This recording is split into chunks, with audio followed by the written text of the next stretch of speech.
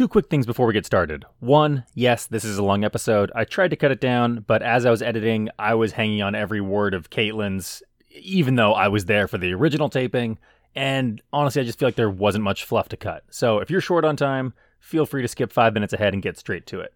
Number two, I've had people ask for clarification on some acronyms that get thrown around on this show a lot. B2B is business to business, usually done behind the scenes like a software company that sells a platform to a grocery store for keeping track of inventory. Something the grocery store end customer never sees. B2C is business to consumer, like a grocery store selling oranges to a consumer. Today, we talk about B2B2C, which basically means a company's business model is built on selling a good or service to another business, which then offers it to their direct customers. You'll see what I mean. Hi everyone, and welcome to Small Biz Gone Viral, an attempt via podcast to humanize the impact COVID-19 is having on small businesses and the humans that run them. I'm Grant LeBeau, your host and small business owner of an organic coconut energy bar company called Rickaroons. After 7 years of hard work and small or non-existent paychecks, 2020 was going to be the year that made it all worth it. Revenue was forecasted to double or triple, big deals were in the pipeline, and then it was also very rudely interrupted. Small business ownership can be lonely in normal circumstances, never mind when your entire business is put on life support, and you're supposed to stay at home in pandemic purgatory with only your pet fish to console you. Other people pivoted to baking sourdough bread.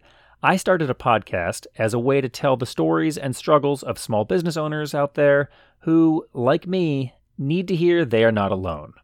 So if you know someone whose business has been affected by COVID and could use a friend, please share this podcast with them. At the very least, they will know someone was thinking about them.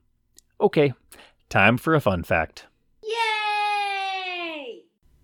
Portland Mayor Ted Wheeler, perhaps in response to being recently nicknamed Tear Gas Teddy, banned the use of tear gas on protesters. In case you need rationale beyond the obvious, according to Duke University professor Sven-Eric Jort, there are sufficient data proving that tear gas can increase the susceptibility to pathogens and viruses. Studies on Army recruits exposed to tear gas show an increase in respiratory illness. Obviously, not great timing in a pandemic that attacks the respiratory system. And in case you were wondering, the tear gas is actually banned in war, but the Chemical Weapons Convention does not bar their use against civilian populations during protests, riots, or other forms of upheaval.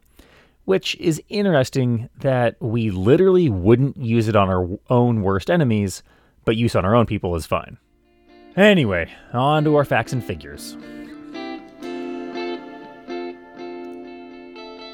We begin today's facts and figures with unemployment.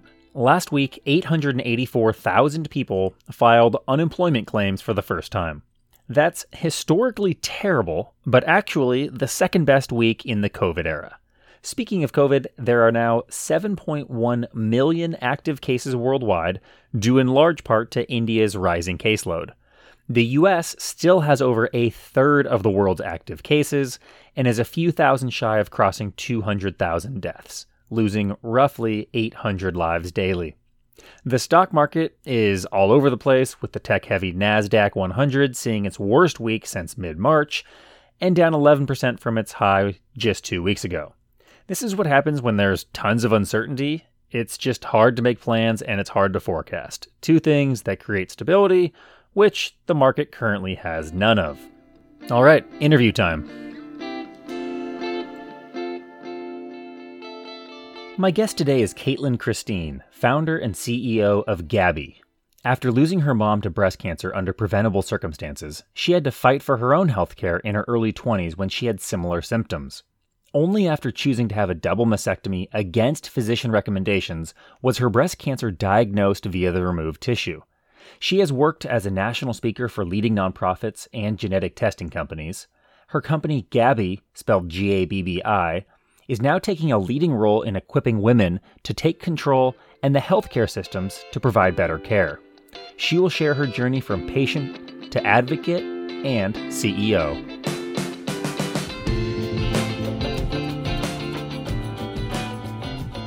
Caitlin, thanks so much for being here. Hey, Grant. Thanks for having me. I'm really excited to have you on specifically today because I had kind of a tough day, and I feel like I'm just going to leave this interview with hope. Oh, I sure hope so. Yeah. I know your story, your origin story is very personal. Can you share with us your story? We're just going to jump right into this. Love Share it. with us your story and how it led you to found Gabby. Sure. So, I was in my senior year of college at the University of Denver with only 1 month left until I graduated. And my mom was diagnosed with breast cancer. And I dropped out of my senior year and moved home to be her full time caregiver. She was diagnosed with a mutation called BRCA1 that has only become more famous and well known since Angelina Jolie announced that she has it and that she had a preventative double mastectomy and oophorectomy in order to save her life. But unfortunately, my mom didn't have that option. Her physician exhibited malpractice and did not test her when she should have. So she was diagnosed, and 7 months later, she was gone. And I was in my early 20s again, like was supposed to have just been graduating from college, and I started having similar symptoms myself. I had 2 lumps in either of my breasts. And I went to my OBGYN and said, hey, I'm really concerned about this. This isn't normal for me. Can you check this out? And she, palpated my breast lumps and said, they don't look or feel like breast cancer. Plus, you're so young. There's no way it is. And I was like, okay, great. But I'd really like to get a mammogram or something. Can I just have that looked at? And so after really having to insist over and over again that I wanted it, I received a mammogram, and it was concerning. So mammogram went to an MRI. MRI was also concerning. MRI went to ultrasound. Ultrasound also concerning. And finally they did a biopsy, and the biopsy result is what's called atypical hyperplasia, which means precancerous. And for someone who has a BRCA mutation and the cancer family history I do, typically you need to go to surgery. But instead, the doctor looked at that result and said, it's probably just dense breast tissue or a false positive because of your age. And I basically said, bullshit. So I did research, met with different physicians, genetic counselors, breast surgeons, and I chose to have what at the time was considered a preventative double mastectomy. And in surgery, they found breast cancer, and I was only 24. So after that's when I went into healthcare, and I worked for a nonprofit, and then the largest genetic testing company in the world, where I was in health systems teaching physicians about hereditary cancer syndromes and helping them set up high-risk protocols so that they could screen and test their patients. And that's when I had this patient perspective, but I had now this kind of backdoor into healthcare. And I realized, oh my gosh, what happened to my mom, what happened to me is a common thing, unfortunately, and there's a systemic problem. So I first got really angry, and then I did quite a bit of research myself to see really what is this problem, what's the root of it, how do we solve it, and then that's where Gabby came. So what was the job role that you had at you said at the world's largest genetic testing company? What were you doing for them? So I started as a national patient speaker, where I would go and speak to physicians and health systems and clinics, basically sharing my story to kind of like tug at their heartstrings and tell them, hey, I could be in your patient population. You need to do this. And then they moved me into a clinical role where I was working as a clinical educator and hereditary cancer specialist. And that's where I was working with the health system. Got it.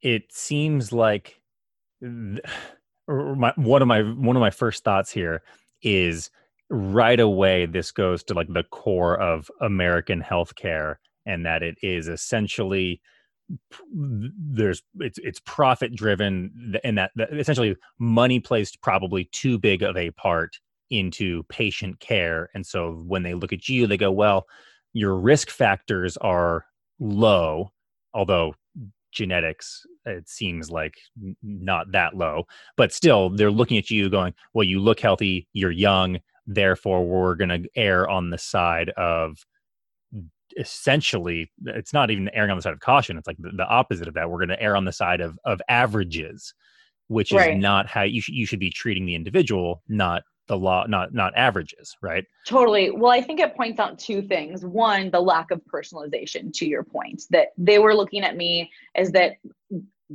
based off my age, I should fit in this bucket. And therefore, in this bucket, you don't have breast cancer at age 23, so you possibly couldn't because you're in this bucket. It is outside the realm of possibility that these other factors could mean that I'm outside of this bucket. The second, I think, is the cost, which you also hit on. The physician, the first time I asked her for a mammogram, started talking to me about how expensive it was going to be because I was so young. And frankly, I was like, that's not your job, lady. That's my decision to make. So Yeah. if I'm going to be worried about my health insurance bill or having to pay out of pocket, let me worry about it. Yeah. And what's scary to think about is you as humans are really bad at making decisions in areas where they don't have any experience, right? It's why we're bad at planning for retirement. It's why we're bad at picking out life insurance. Like we haven't died before that we know of. So you as a 24-year-old, it's disconcerting to say the least that you would be expected to be so vociferous and adamant about and having to fight for yourself in order to get that patient care. Because, having spoken with you a little bit before this, I realized like you have a very powerful personality, and I could absolutely see you being like, no, let me tell you, this is how things are going to go. And I'm just thinking about what is the converse of your personality. If someone is introverted and soft spoken and kind of and demure, and not that that's a bad thing. That's just, that's just the way that the world works, right? We're not all cut from the same cloth. Totally. Would that person have gone another 5, 10, 15, however many years until things were irreversible? So that gets us to you having eventually gone out and started this company, which we certainly are going to address. With such a close personal connection to the mission of your company, does that affect the way that you approach the business? That's a good question. I think because I have such a close connection, it makes it easier for me to work more. Yeah. I think also it increases the pressure that I put on myself. And then third, it also helps in the sense of when I'm not feeling like it or exhausted or wanting to maybe reschedule a meeting or something, to reconnect back to the mission. And it's less about me and more about there are other women out there who need this, like kind of I have to push forward. And so it's a great motivator. Yeah. When I'm feeling lackadaisical, maybe some new juice bar doesn't get their coconut energy bars introduced to them as quickly as maybe I would like for the sake of my bottom line. But for you, you're working for such a bigger picture in mind that it is so much more important. I could see how it would be so much more consistently motivating. Is that also, is there, do you ever find yourself maybe more emotionally drained because of that? Because that tug never ends? Yeah.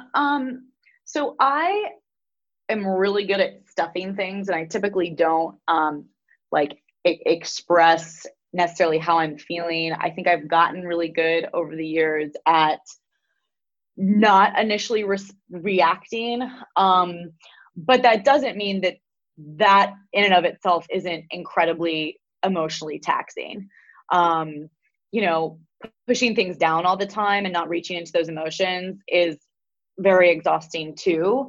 I think also for me, because I hold myself to such a high standard, and because if I don't do something or I'm having an emotional response to something that maybe I'm pushing down, the guilt of me, feeling basically what I'm saying is I have a hard time giving myself grace and compassion, because the guilt that I feel for maybe wanting to sit in my feelings when I go home at the end of the day and I'm not technically on the clock, and maybe it leads to, me either having too much wine to drink, or, binging on dark chocolate or whatever, and I feel miserable. And then if I'm like not really wanting to get up the next morning when my alarm goes off at 6 a.m., I'm feeling guilty because I let myself feel those emotions, which led me to improperly cope, which led me to not get enough sleep, which leads me to, I don't know if I can function on this call that I'm going to have at 7 a.m. in the morning. And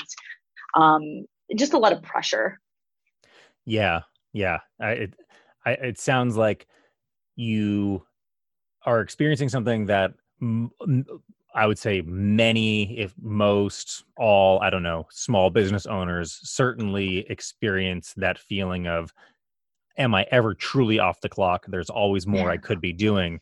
But because of your personal because of your personal backstory, that the highs would be higher and the lows would be lower. But I think it's a great way to say it, actually. Yeah. I have a friend who said that to me, like, your highs are really high, but your lows are pretty low.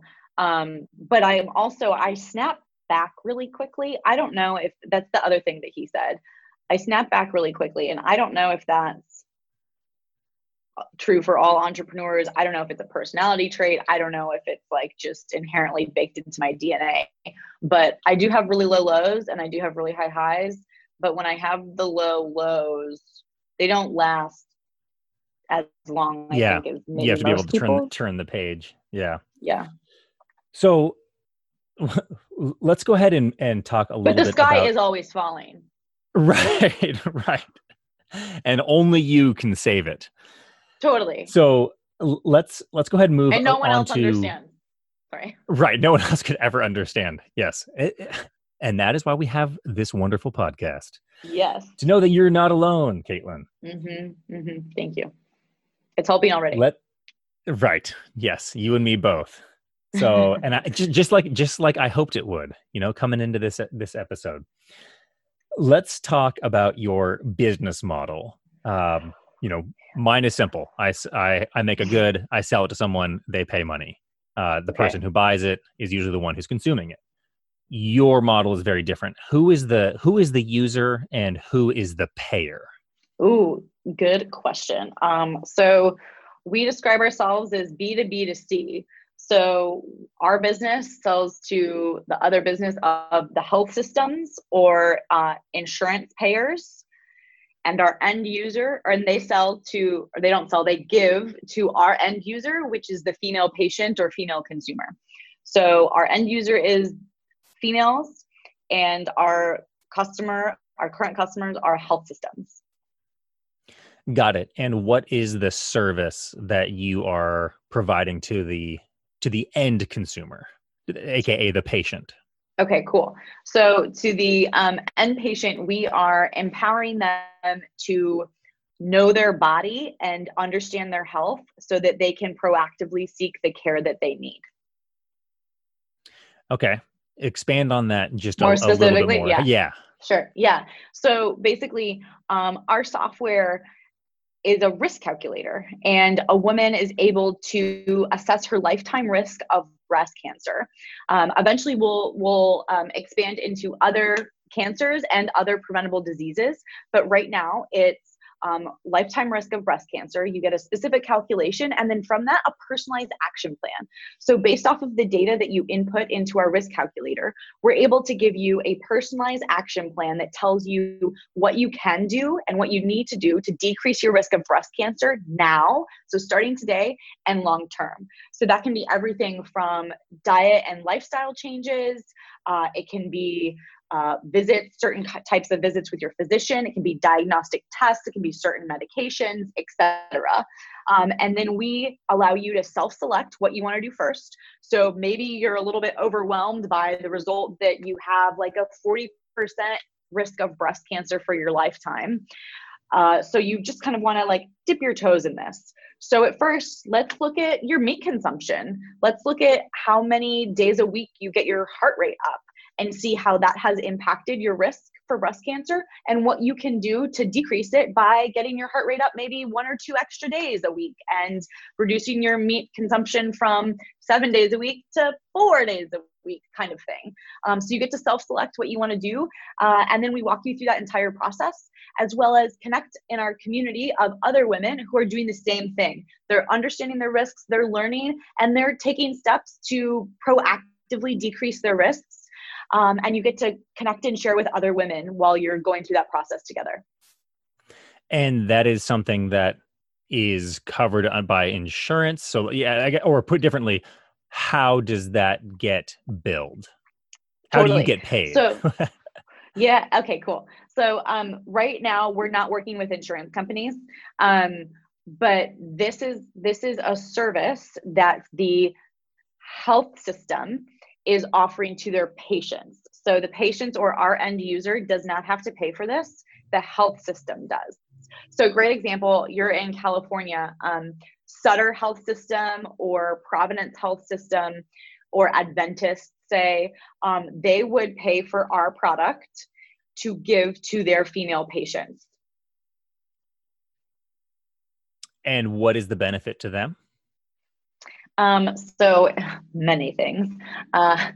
We right now, so there's, I'm just going to kind of give this background because I think a lot of people don't know how there's been a shift in healthcare. So there's a big shift that's gone on from what's called a fee-for-service model, which basically is the more patients you see, the more visits, the more procedures, the more tests, the more money. There's a fee for everything.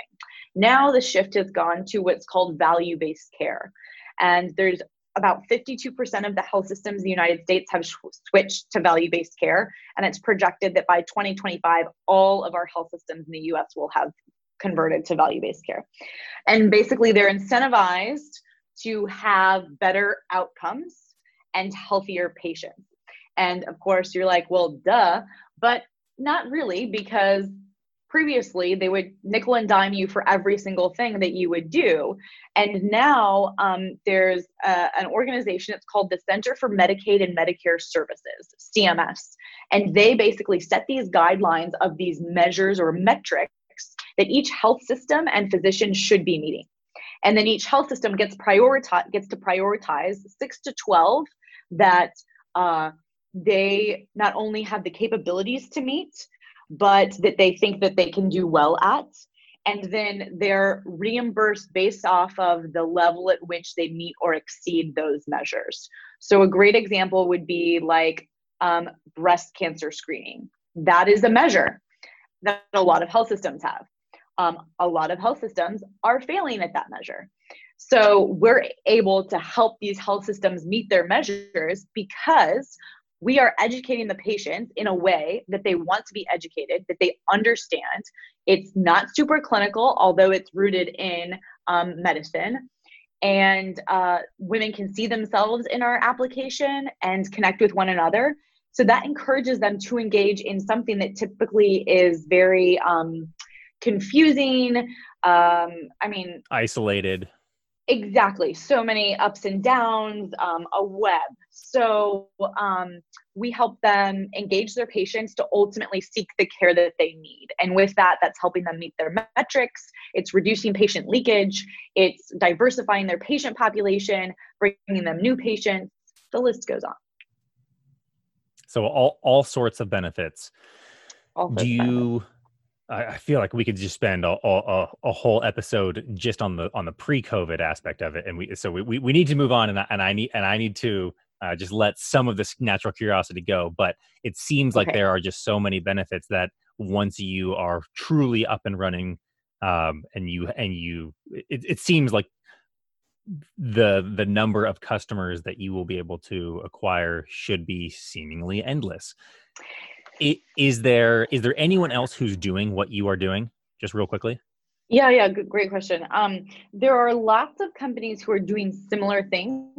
Not everything that we planned to offer. And a lot of the solutions that are currently existing and currently adopted by health systems were developed within pharmaceutical companies, the health systems, or insurers themselves. So the big differentiator there is, one, our users use us. Like the females actually understand, like they want to engage. And the example I like to give is, when was the last time you ever logged onto your patient portal? Oh boy. I have a patient portal? Exactly. Like the fact Yeah. that you can now message your doctor is super cool, but also no one really knows what else to do in there because it's confusing and unapproachable, and it's all clinical information and clunky. So there's a lot of companies out there that are doing things like this, but they're not taking the same approach. Right. It seems like, and it seems like you are doing for healthcare almost what Mint.com did for personal finance, right? Quicken existed before, but that was like this old legacy program. And basically someone came along and was like, hey, let's put some pretty graphs on this. It's still Yeah. super, it's still quantitatively driven and is just presenting metrics to you in a much more user-friendly way. I like that analogy. In fact, what's funny about that is that early on, I think in like January, February, I was using the analogy at first, and this was before we really had solidified our business model. I was using the analogy of like the Credit Karma or Mint.com for women's health. And although that's not still true, it's a like analogy. Yeah. So just as we kind of finish up the pre-COVID set here and kind of lay the groundwork for how COVID has affected your business, just real quick, how many employees do you have? Okay, so we're pre-COVID, right? We're still pre-COVID, yes. Okay, so pre-COVID, it was me full-time and two people who were part-time, both of them who were developers. And I was living at a girlfriend's house, and had been for 9 months. Well, not 9 months at that point, but like maybe 6 months at that point. And all my stuff was in storage, and I didn't have a car. And we were in firm negotiations, like final conversations with what was going to be our first paid pilot. And I was going to be speaking and launching the company at South by Southwest. Okay, got it. That's so pre-COVID. you pre-COVID. So you were going to go to an event that had lots and lots of people standing shoulder to shoulder. You were going to present in person, and you had your first user lined up, which means usually we compare what your 2020 revenue was going to be compared to 2019. 2019, you were pre-revenue, and 2020 was going to be the big year. So 2019, from a personal standpoint, you were saving, you were scrimping, you didn't have a car, you were basically crashing Living on in the a couch, friend's house. going Yeah. 110% into Gabby. Yeah. Okay. And how did you have two software engineers who are not the cheapest people in the world, especially when you're living in the state or state adjacent to Microsoft, right? How are you funding those people, those developers? So we'll get into this more, I'm sure, once we go into like COVID times. But Okay. one of them was a contractor, and she was giving me a really like good deal. And then one of them, but that's a whole nother story because we ended up not using anything that she did for us. Side note. Oh boy. I know. And then the other one was someone who reached out to me on Twitter because they heard what I was doing and heard about Gabby and basically just wanted to be part of it. So they were pro bono. Wow. And the reason why I ask is because I know you still have not raised any money, correct? Correct. So we're bootstrapped, and it was all from my savings. So that is drained. Okay. And the reason why I'm so particularly curious about that is because your website is gorgeous and looks like it puts any healthcare website that I've been on to absolute shame. And Oh, well, even thank you. last night when I was prepping for this interview and I showed my wife your website, and her job basically dropped and was like, wait, this is like, how big of a company is this? And so Thank that's you. why I asked those particular questions. Thank you. Okay, last question before we move on. Okay. Who is your well, I said last question. Who is your ideal client? Ooh. From who is your ideal business partner, I should say, who's actually paying? So I know the ideal Customer. end user, essentially all adult females at Yes. this point, right? Yeah. So, But and so like paying customer, yeah, I would say, Planned Parenthood, Sutter Health, Peace Health, Sloan so let's Kettering, pretend I'm a 33-year-old Blue male and I Cross Blue have no Shield. idea. Yeah, and I don't know what those things are. Oh, okay. So they're large health systems. Okay, just broadly, large health Yeah. systems are your target. I would say large innovative health systems. Innovative is probably the key point there. And innovative health payers, so the insurance companies as well. Okay, got it. Truly last question before we move on to our mid-COVID set. What was your pre-COVID plan for 2020, and maybe incorporate into that some of your stretch goals for this year? Cool. So it was, launching at South by Southwest. I was buying into the Airbnb dream of launching at South by Southwest, which we all know is not a real thing. And yeah. And so I was going to be speaking at South by Southwest. I was going to, make some great connections there and meet investors. And we were finalizing this deal for this paid pilot. So we were going to be launching that like early summer. And then that was going to lead to traction and market validation. And then I was going to raise capital magically and then be able to hire and pay a team. And then the next thing you know, by the end of the year, we had multiple paying customers. And that's what 2020 was going to be. Okay. Fantastic. I think that set the table perfectly to move on to the mid-COVID set. But before we do that, as always, it's time for our guests unsponsor. The unsponsor is, for those of you first-time listeners, is an awesome business run by awesome people who produce an awesome product that deserves a shout out and optimally the patronage of our listeners. And also, just to be clear, this company has no idea that you're talking about them, as is a true unsponsor, right? I love it. Before we get to how you've pivoted or hurdled right over COVID, who is your unsponsor? Who is today's show not brought to us by? Today's show is not brought to us by Rattle. My girl Liani started Rattle, and she has a platform that helps solopreneurs brainstorm with unlike minds. So the idea is that you have a problem that you need to be solved, and you get the same ideas a lot of times when it's the same people in the same industry giving their ideas. So let's bring people from different perspectives, different mindsets, and different experiences to solve your problems. It's all remote and digital, and you should totally go check it out at getrattle.com. Love it. Getrattle.com.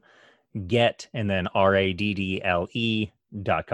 Okay, let's move on to mid-COVID. So, according to our show's timeline, COVID in the US, essentially, we use March 1st as the start date because that was when the first recorded American death was related to COVID.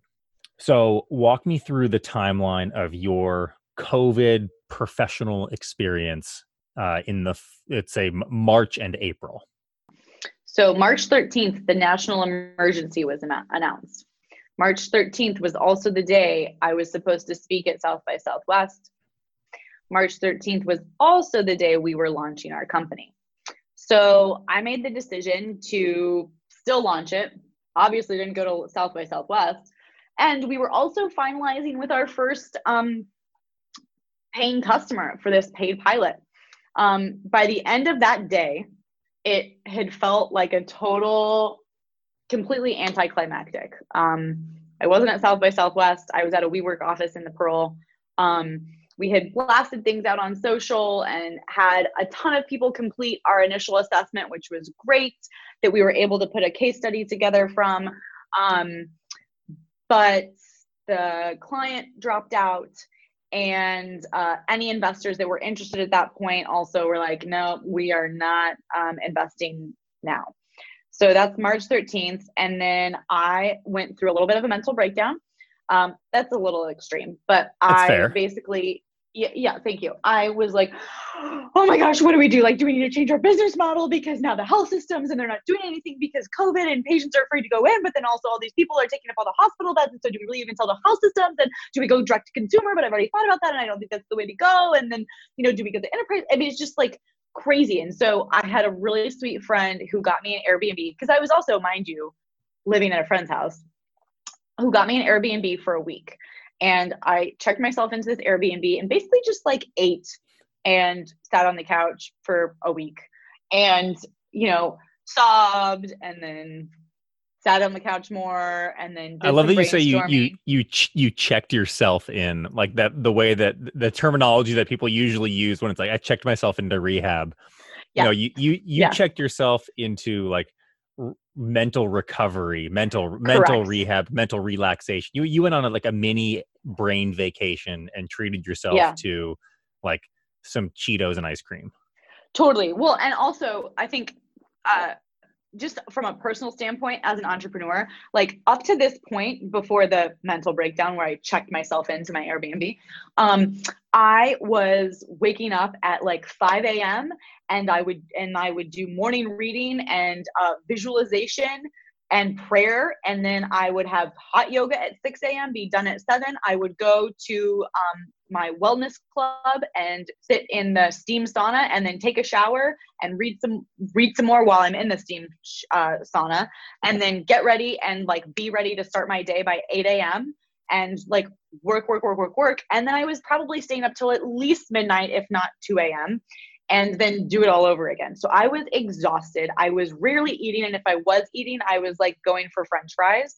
And so then COVID happens, checked myself into the Airbnb.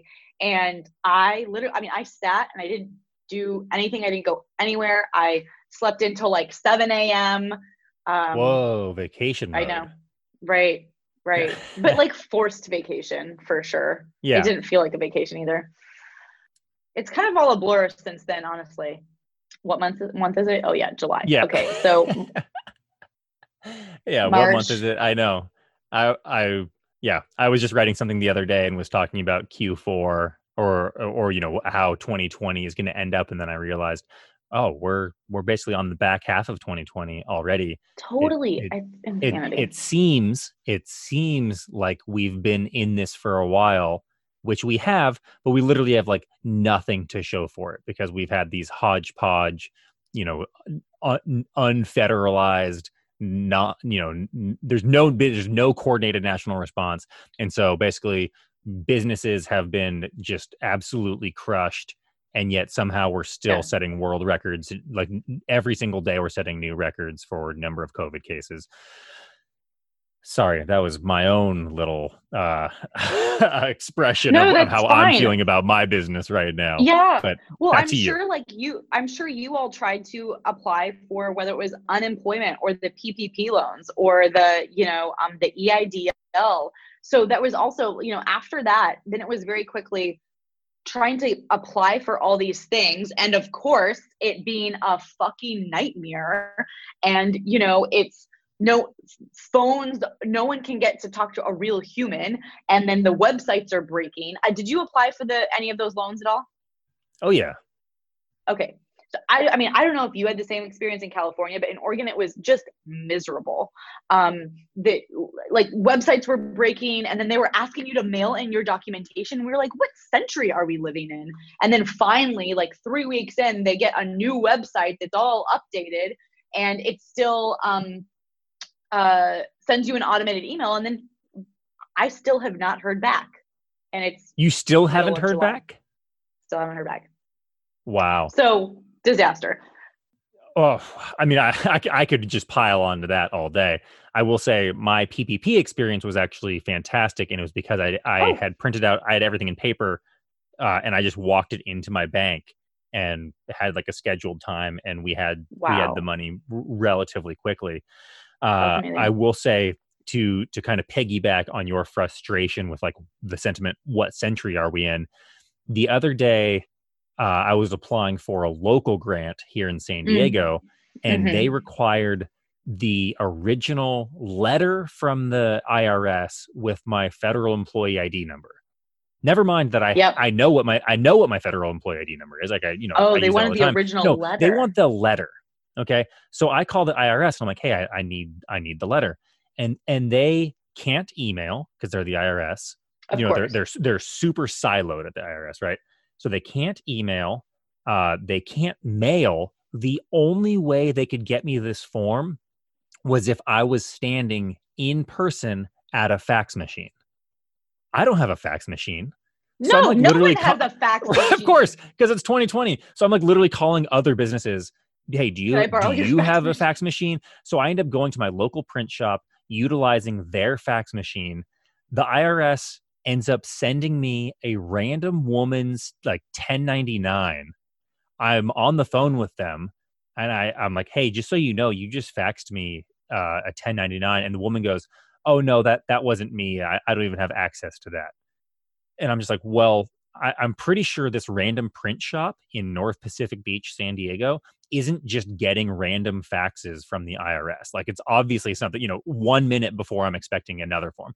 So anyway, that's my little mini rant about how inefficient the IRS is. Well, and also, how is that, and to your point, like, how is that any safer and secure than actually, emailing or even mailing Yeah. something to you? That's just ridiculous. Yeah. So anyway, where were we in this timeline? March, Okay, April, March. back to you. Yes. It sounds like Okay, you were having a great time, eating a great bunch of time. ice cream, sleeping until Right. 7 a.m., watching your business essentially sit in a pile of flames. Right. Yeah. So, and I guess the good thing was, and like, to be honest, I didn't have any employees. So, um, I had it really good compared to a lot of people, and that I all of a sudden wasn't going, how am I going to make payroll, because I didn't have a payroll to make. So that's a huge blessing and gift. It was more of ex- planning on this thing to happen, and then it not happening, but not only it didn't happen, the world's changed. So the one positive that came from my decision to still launch on the day the national emergency was announced, as all of COVID is happening, was that it got us some exposure, and it led to the team that I have now and them reaching out based off of that exposure. Um, so next thing you know, going from like two part-time people to now we have a team of 11, and additional exposure coming our way. In April, we got featured in Portland Monthly Magazine, and then in May, Business Insider, and I was able to get, oddly enough, eventually I was able to get a contracting job starting in May, just on the side, so that I could pay bills. And I was just really dying, is an extreme term, but really struggling. One of the biggest learning lessons, honestly, in the last year, the 9 months until June, I was living at friends' houses and all my stuff was in storage, because I was saving money in order to funnel all that I had into the business. And what I realized was that if my basic needs aren't met, I can't do anything else well.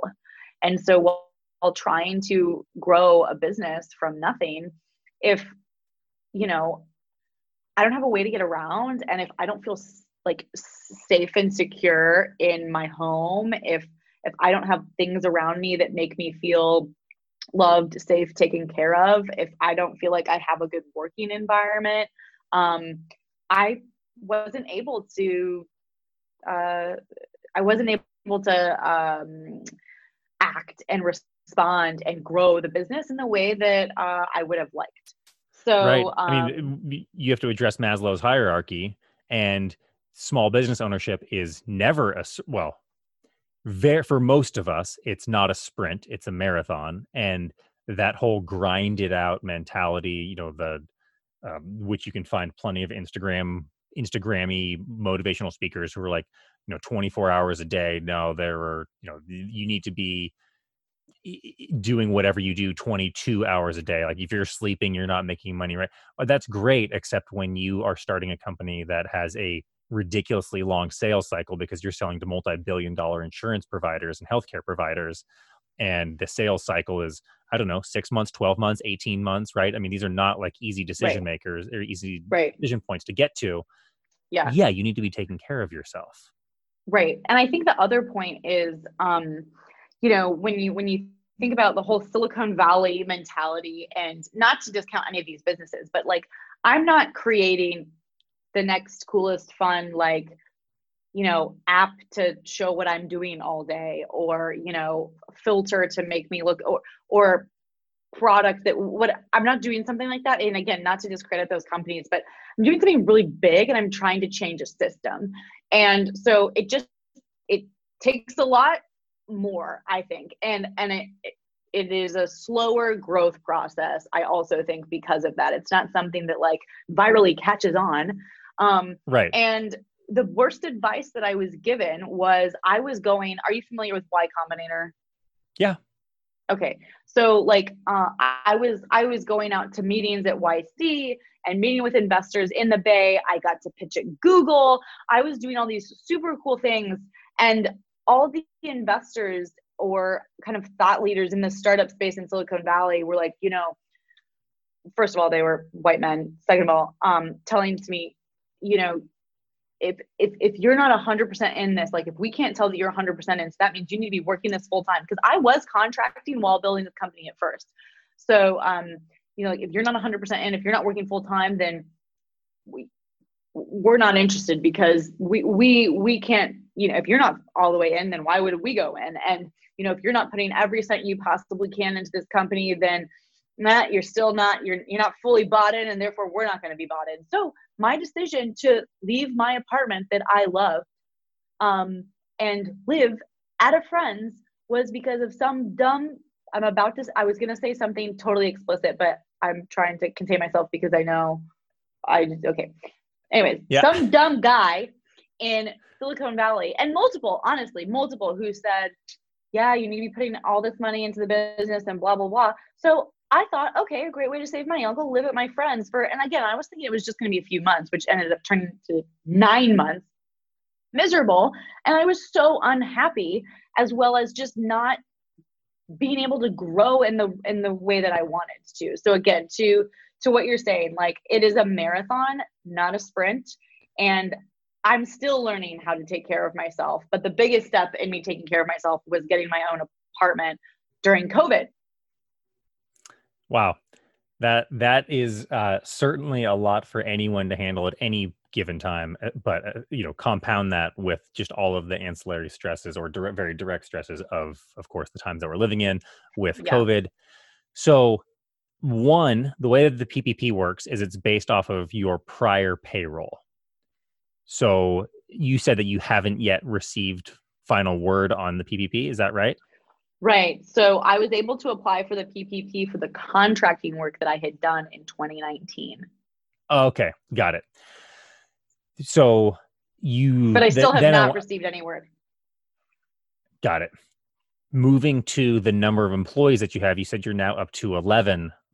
Have you now received any investors, or do you have money coming in? How are you affording 11 employees who all look very qualified from the bios on your website? Yeah, I'm not. Again, I would say one of the most amazing things that I'm grateful for that came from us launching on the day that the pandemic was announced as a national emergency, was some of the exposure that we've been able to get. And every single one of my employees is pro bono. Wow. That is incredible. You are definitely the first person on the show to say that they have a full staff of pro bono workers. I would say if there's something I'm most proud of, it's my team for sure. Yeah, I wouldn't be here incredible. without them, and um, yeah, they're really great and they're super dedicated. What's also really cool is they all have a personal connection to what we're doing, That was going to be my and next that's question. yep. So it's a team of all women and one guy, which is Hmm. really cool.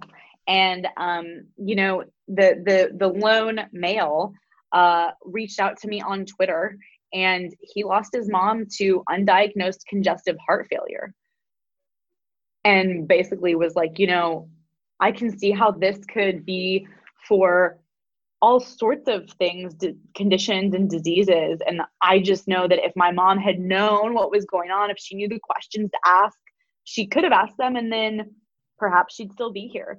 So he's on the team, and then there's multiple people who've had grandmothers, mothers, aunts, sisters with breast cancer or ovarian cancer. There are some who have really struggled with things like UTIs and have starting menopause and struggling to find correct information. And so it's a really amazing team of people who are passionate about getting this in the hands of women because they know what it's like. So basically, you have the most dedicated staff of all time who are all very personally invested. And are they full time, part time, doing it on the side, kind of a mix? A mix. Okay. Yeah, definitely a mix. And just a side note, I want to say this. I received a letter from, I pitched to a fund the other day. And because I am trying to raise capital, I am raising capital, positive. Um, uh, and one of the responses back was, wow, it's really impressive that you have a team that's all pro bono, but it's also really concerning that, um, you know, it for us it sends off a red flag that maybe they're not as dedicated because they're not getting paid and they don't have equity. And the fact that they're not super interested in equity right now is really concerning about just their level of dedication and that maybe they don't believe in what you're doing. And I was just like, okay, well, see ya. I would draw the exact opposite. I feel like a normal person would draw the exact opposite conclusion from that. Like, why would someone who's not invested be participating in any sort of way? Yeah, that's what I would think too. And I've had a couple other investors allude to like, that's like kind of concerning. But then I've had what I would say is the more, I don't know, the investors that I would want on my cap table be like, wow, that says a lot. Yeah, yeah. So that does kind of bring me to my next question, which is, you had investors, basically the whole world, uh, hit the pause button in March, right? Yeah. Not because of any sort of. It's funny that there was a national emergency announced, but with no nationally coordinated plan, which is Totally. my latest thing to rant about, by the way, because I've just started mentally having these, like, I feel like I was strong for the first 4 or 5 months of this, and it was just in the last week and a half where I kind of hit a hit a breaking point of saying, my personal wealth is very much tied to the company that I have poured my heart and soul into for the last 7 years. And we were at this point where we were going to double this year, and this was going to be our year where it was all going to be worth it. And simply, I think because of the explicit decision to not wear a mask at the executive level and provide that that that example for the country to follow, and then to not mandate it, we are still in this 6 months later. We're like the only real developed country in the world still, Mm-hmm. like, struggling and setting records. Basically, it's us, Brazil and Mexico, who are trending in the wrong direction, and it's so preventable. But there's no question out of that. That's just my little rant. So I appreciate you listening to me, Caitlin. No, absolutely. I don't know if you've been seeing what's going on in Portland. Yeah, it's 57 straight days of protests, 58 straight days of protests.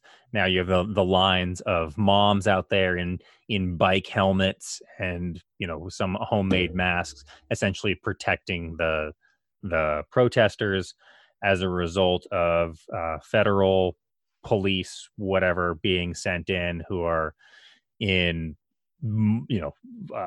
SWAT garb. And the story that has made national news lately is that protesters have been pulled off the street and put into a van and taken away to an undisclosed location. And so that is in addition to everything else that's going on in the COVID world.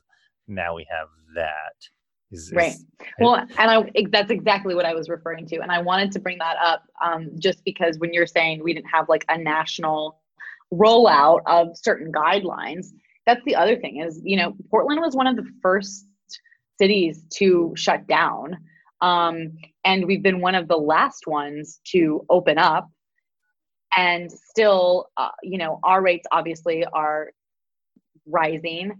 And the fact that my brother was in Arizona and they're dining out like it's no big deal and without masks and things. And then he was able to fly on a plane and come to Oregon. And he's like, wait, wow, everything's shut here, like completely closed. And I'm like, yeah, you're the first person I've seen outside of like a Zoom screen.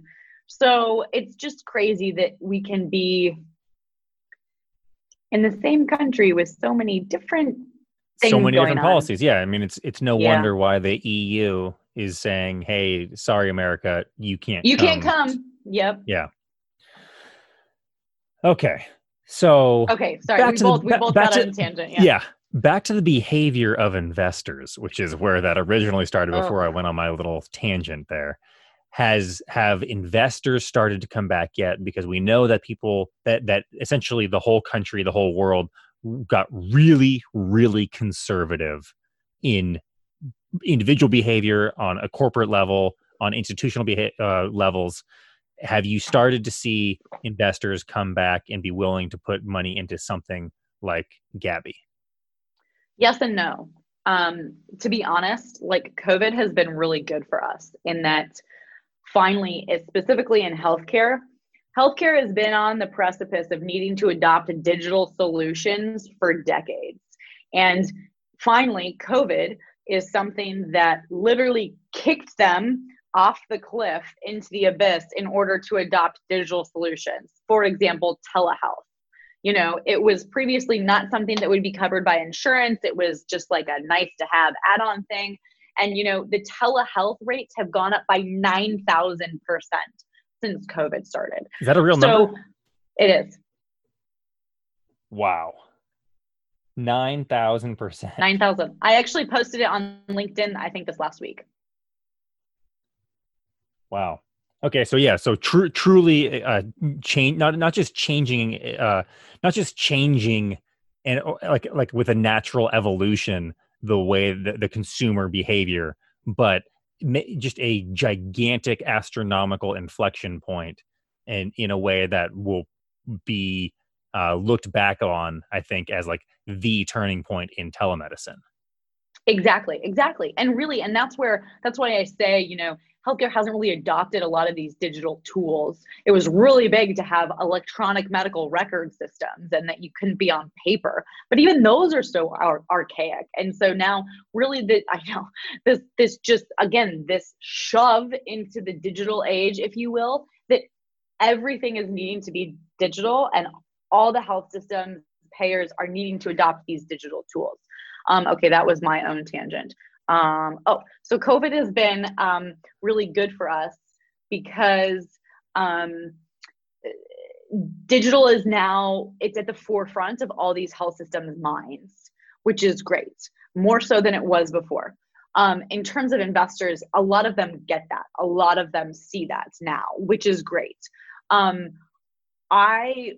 Right before, like really that week before the national emergency was announced, I was taking a lot of investor meetings and was trying to close some money. And then very slowly, they all started saying, we're actually not investing until we understand what more is going on with COVID, et cetera. And eventually none of them were like, no, we're not investing. So now fast forward to current state. And like in the last 2 weeks, I've had over 30 investor meetings, and they're all actively investing, not in Gabby at this point, but they're all actively investing and they're taking meetings. So that has definitely changed, and that they realize that this is not going away and it's a new normal. And so they have to deploy capital. Right. So kind of wrapping up the mid-COVID segment here, you now have your first customer, I believe. Was it the original customer that had hit the pause button back in March? Yeah, that's what was super cool, was that I tried to just provide value and support during the time when they were like, we are all hands on deck dealing with this COVID issue. We just can't right now. And so every once in a while, I would check in and maybe send an article, update them on some changes we had made, ask them if there was any way we could help.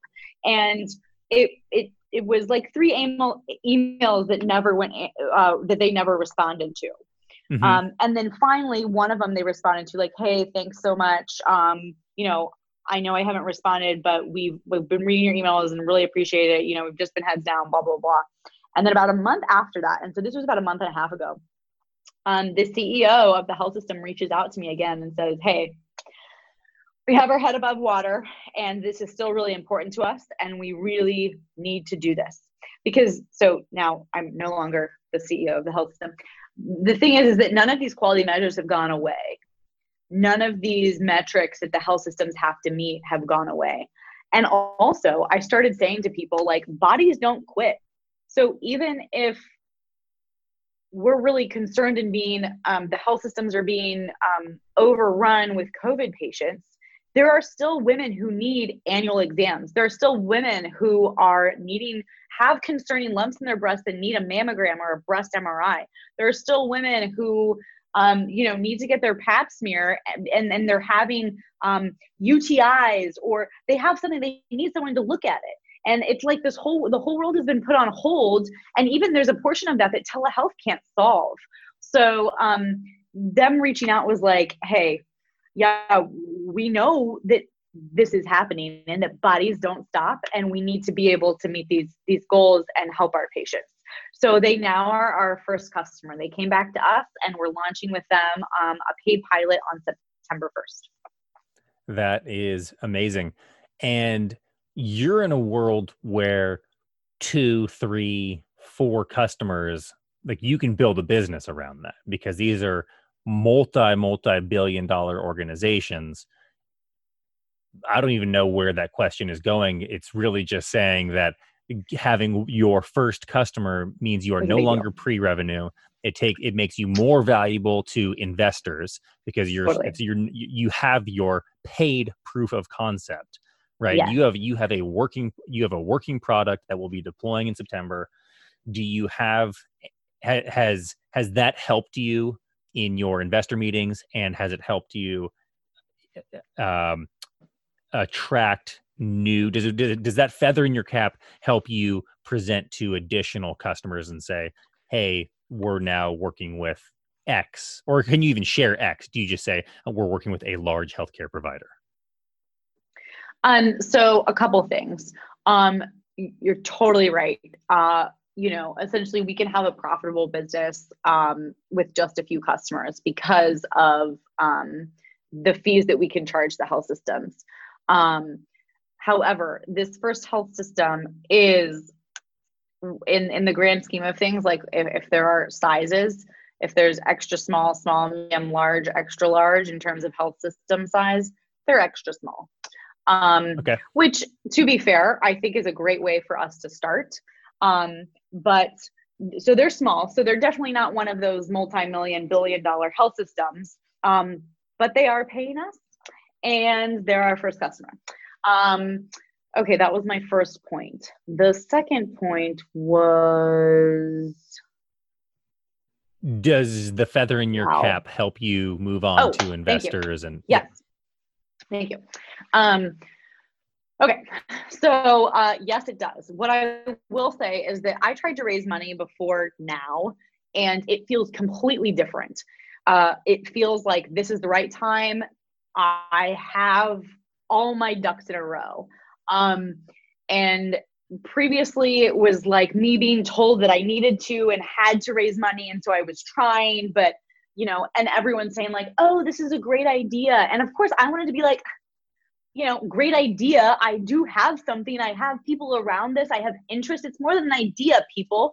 And yet they were still just seeing it as an idea. Whereas now I feel more confident in the conversations I'm having with investors. They're able to really acknowledge that the traction and progress we've made. And I think even more, exactly, even more once we are collecting the data with this health system, that's going to be even more, fuel to that fire to go get additional health systems. Because I think right now it feels like a little bit of a standstill. This health system, I don't know what it is. I'll have to ask them, that they believed in me and us in our really early assessment. And so once we are able to gather data from them, I think it'll be much easier to go to these other health systems because they'll see the data and the results that we've been able to get and go, oh my gosh, yes, we want to get on board. But it's definitely helped with investors. So kind of as we start to wrap things up here, what does well, first of all, how long is the normal is what you imagine to be a normal sales cycle, just in terms of timing? I've been told in healthcare, so in B2B healthcare sales, I've been told 12 to 32 months.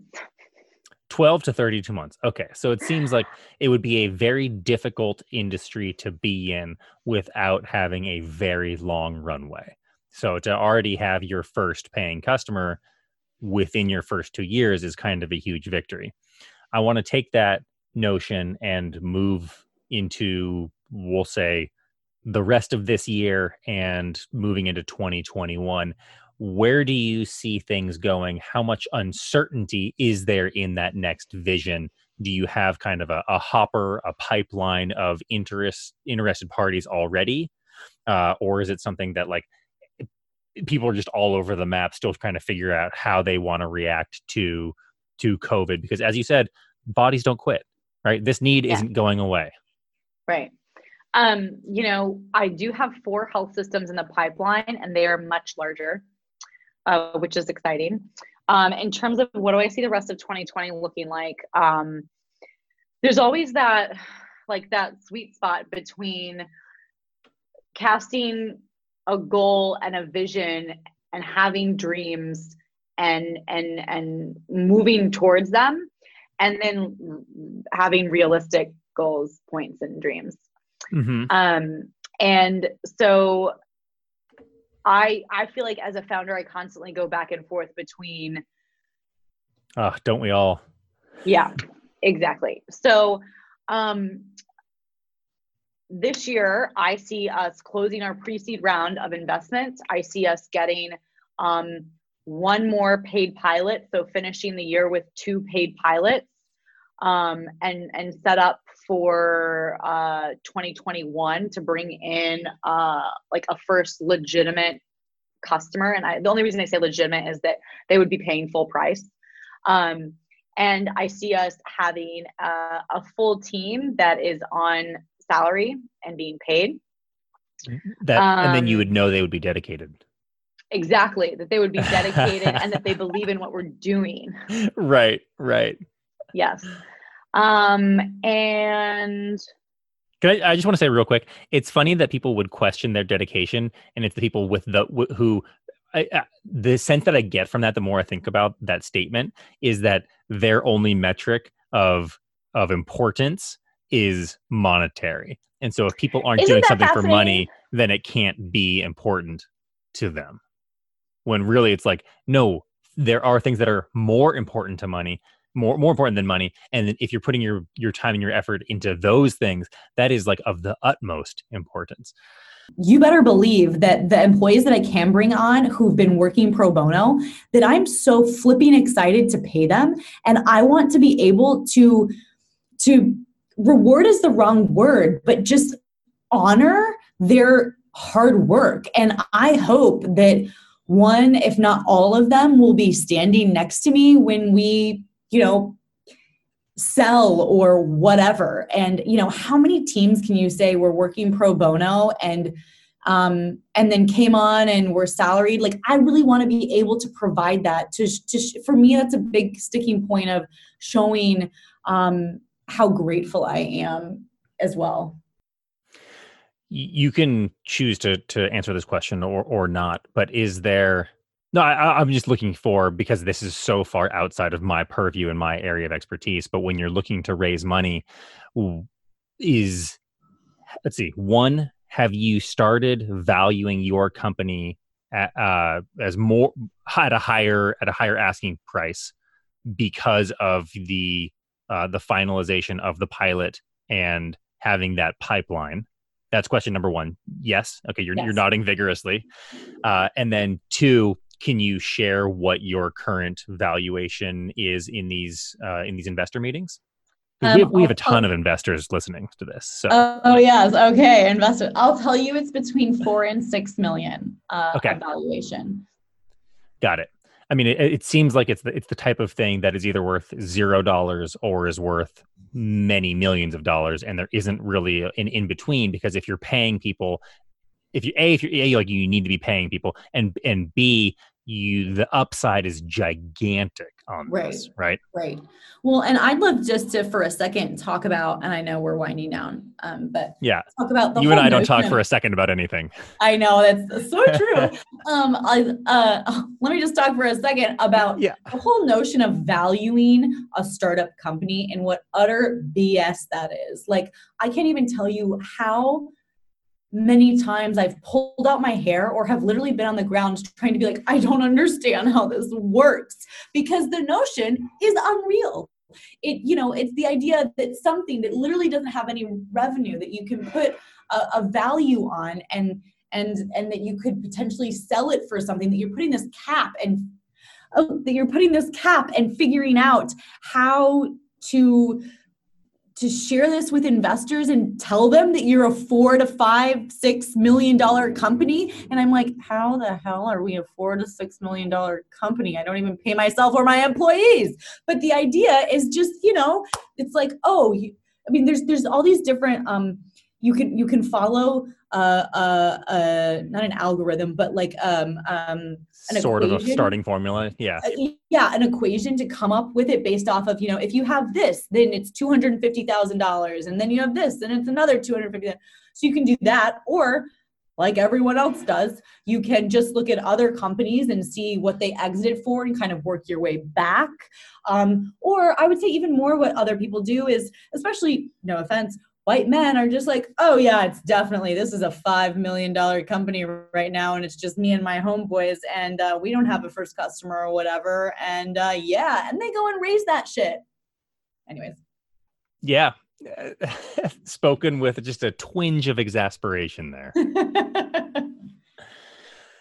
Well, I have gigantic hopes for you, and if I had 4 to 6 million, I would just fund the whole thing outright. I know you're not, when you're raising money, I understand you're not looking to raise 4 to 6 million, but I would fill the entire round fund the entire round if I could, because I feel like there's no one more dedicated and more passionate about the project, and has the background to make it work. It just seems like the timing is right. From a movement towards telemedicine, the timing is right in terms of people, of individuals having expectations of health of everything being at your fingertips, and the fact that you have questions, and that like WebMD still is the source of so much, Googling essentially.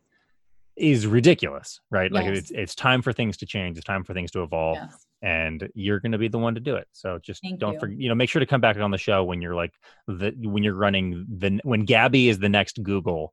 You need to come Okay, back. I will.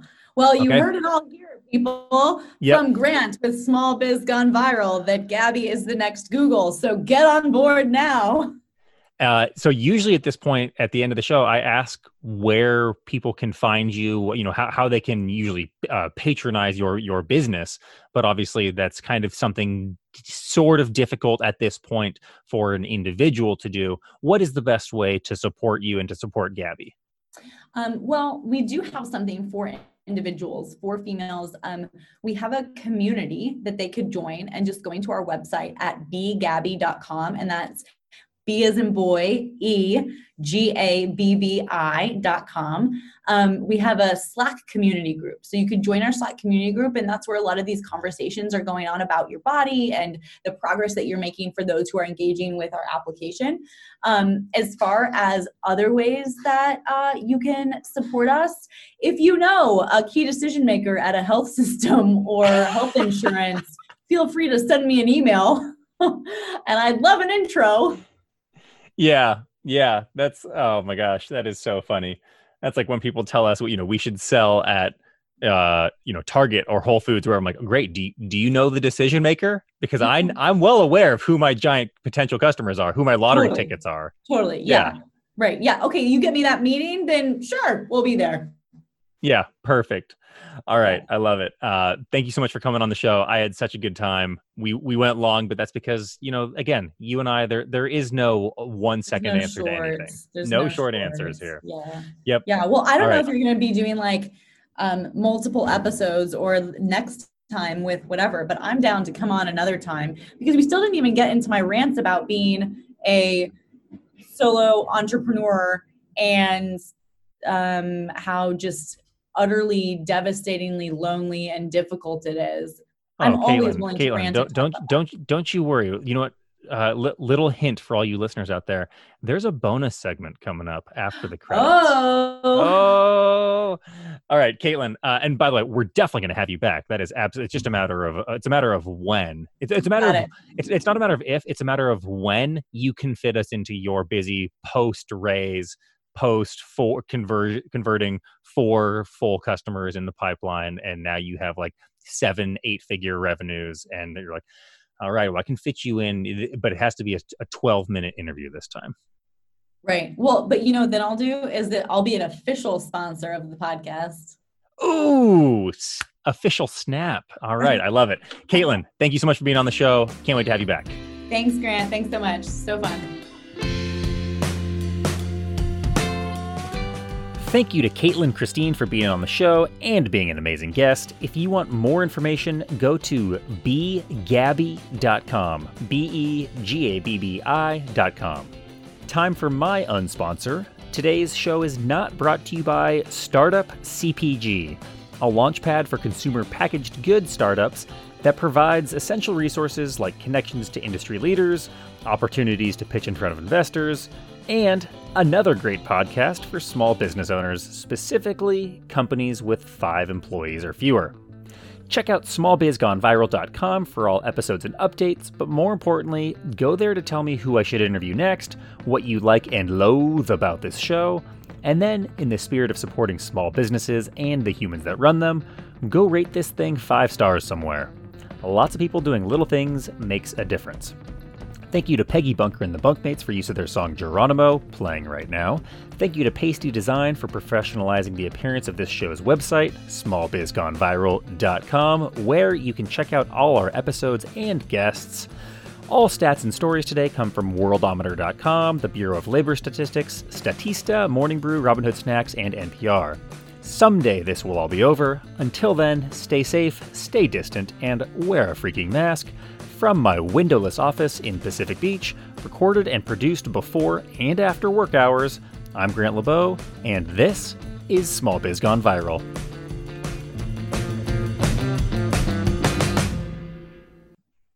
And we're back with a quick bonus segment. This is a lightning round with 4 quick questions. Number 1, what is the biggest upside of entrepreneurship? upside would be being able to create something out of nothing, like being the person who is building something and bringing it to fruition, I would say. Question number 2. What are some common misconceptions about your business? For the longest time when I first started this, mind you, it was still a little bit of an idea at that point. But even now, people are like, oh, so you're a nonprofit? I'm like, no, just because we're educating women doesn't mean we can't make money. Just because we're doing something good for the world. Yes, you're doing well by doing good. Right. What is your least favorite question about your business to receive at a party? It depends on who it's coming from, but typically, and I know you and I can relate on this, it's, you should go on Shark Tank. Yes. Oh, wait, that's not a question. That's a comment. That's right. Have you been on Shark Tank? Have you been on Shark Tank? Yes, exactly. It's in the vein of unsolicited advice and just kind of yeah. Another one too, I would add is like, oh, have you like connected with, and then basically fill in some famous celebrity who's ever had breast cancer? Like, they would totally be great for I'm like, awesome. And again, one of these things you and I were talking about, do you know them? Great, give an introduction. You don't? Oh, me either. Like, yeah, just group text me with Angelina Jolie, please. Yeah, exactly. Like 100%. I'm there.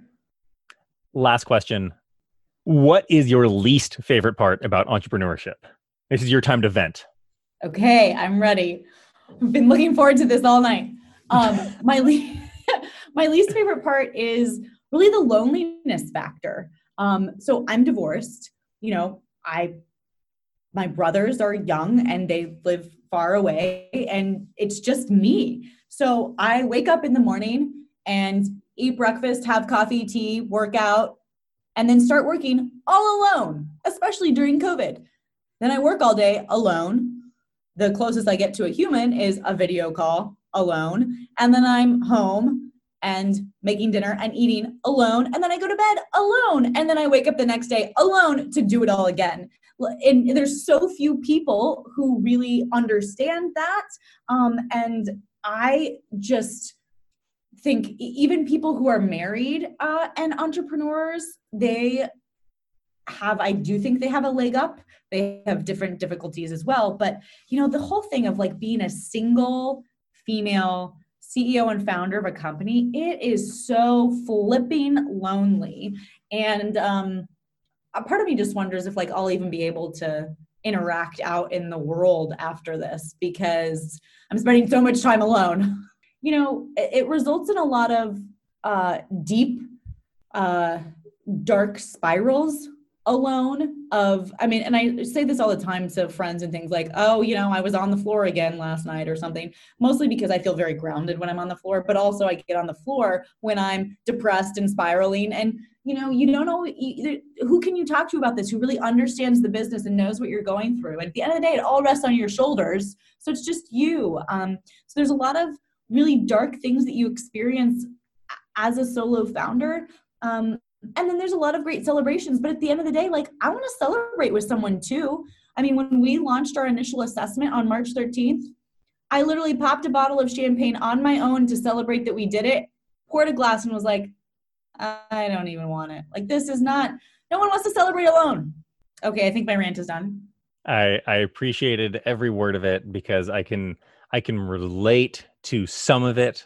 I cannot relate to all of it, but I do know that the struggle of being or the experience of being an entrepreneur is a struggle unique unto itself. Mm-hmm. And I hope that this interview, this process has been somewhat cathartic, because that's what it was designed to be, is to, and I say it at the top of every show, to show small business owners that they are not alone, that we will get through this together, and that we will come out of it on the other side. Yeah, I totally agree, Grant. With that, Caitlin, thank you for being on the show. Yes, thank you. Such an honor.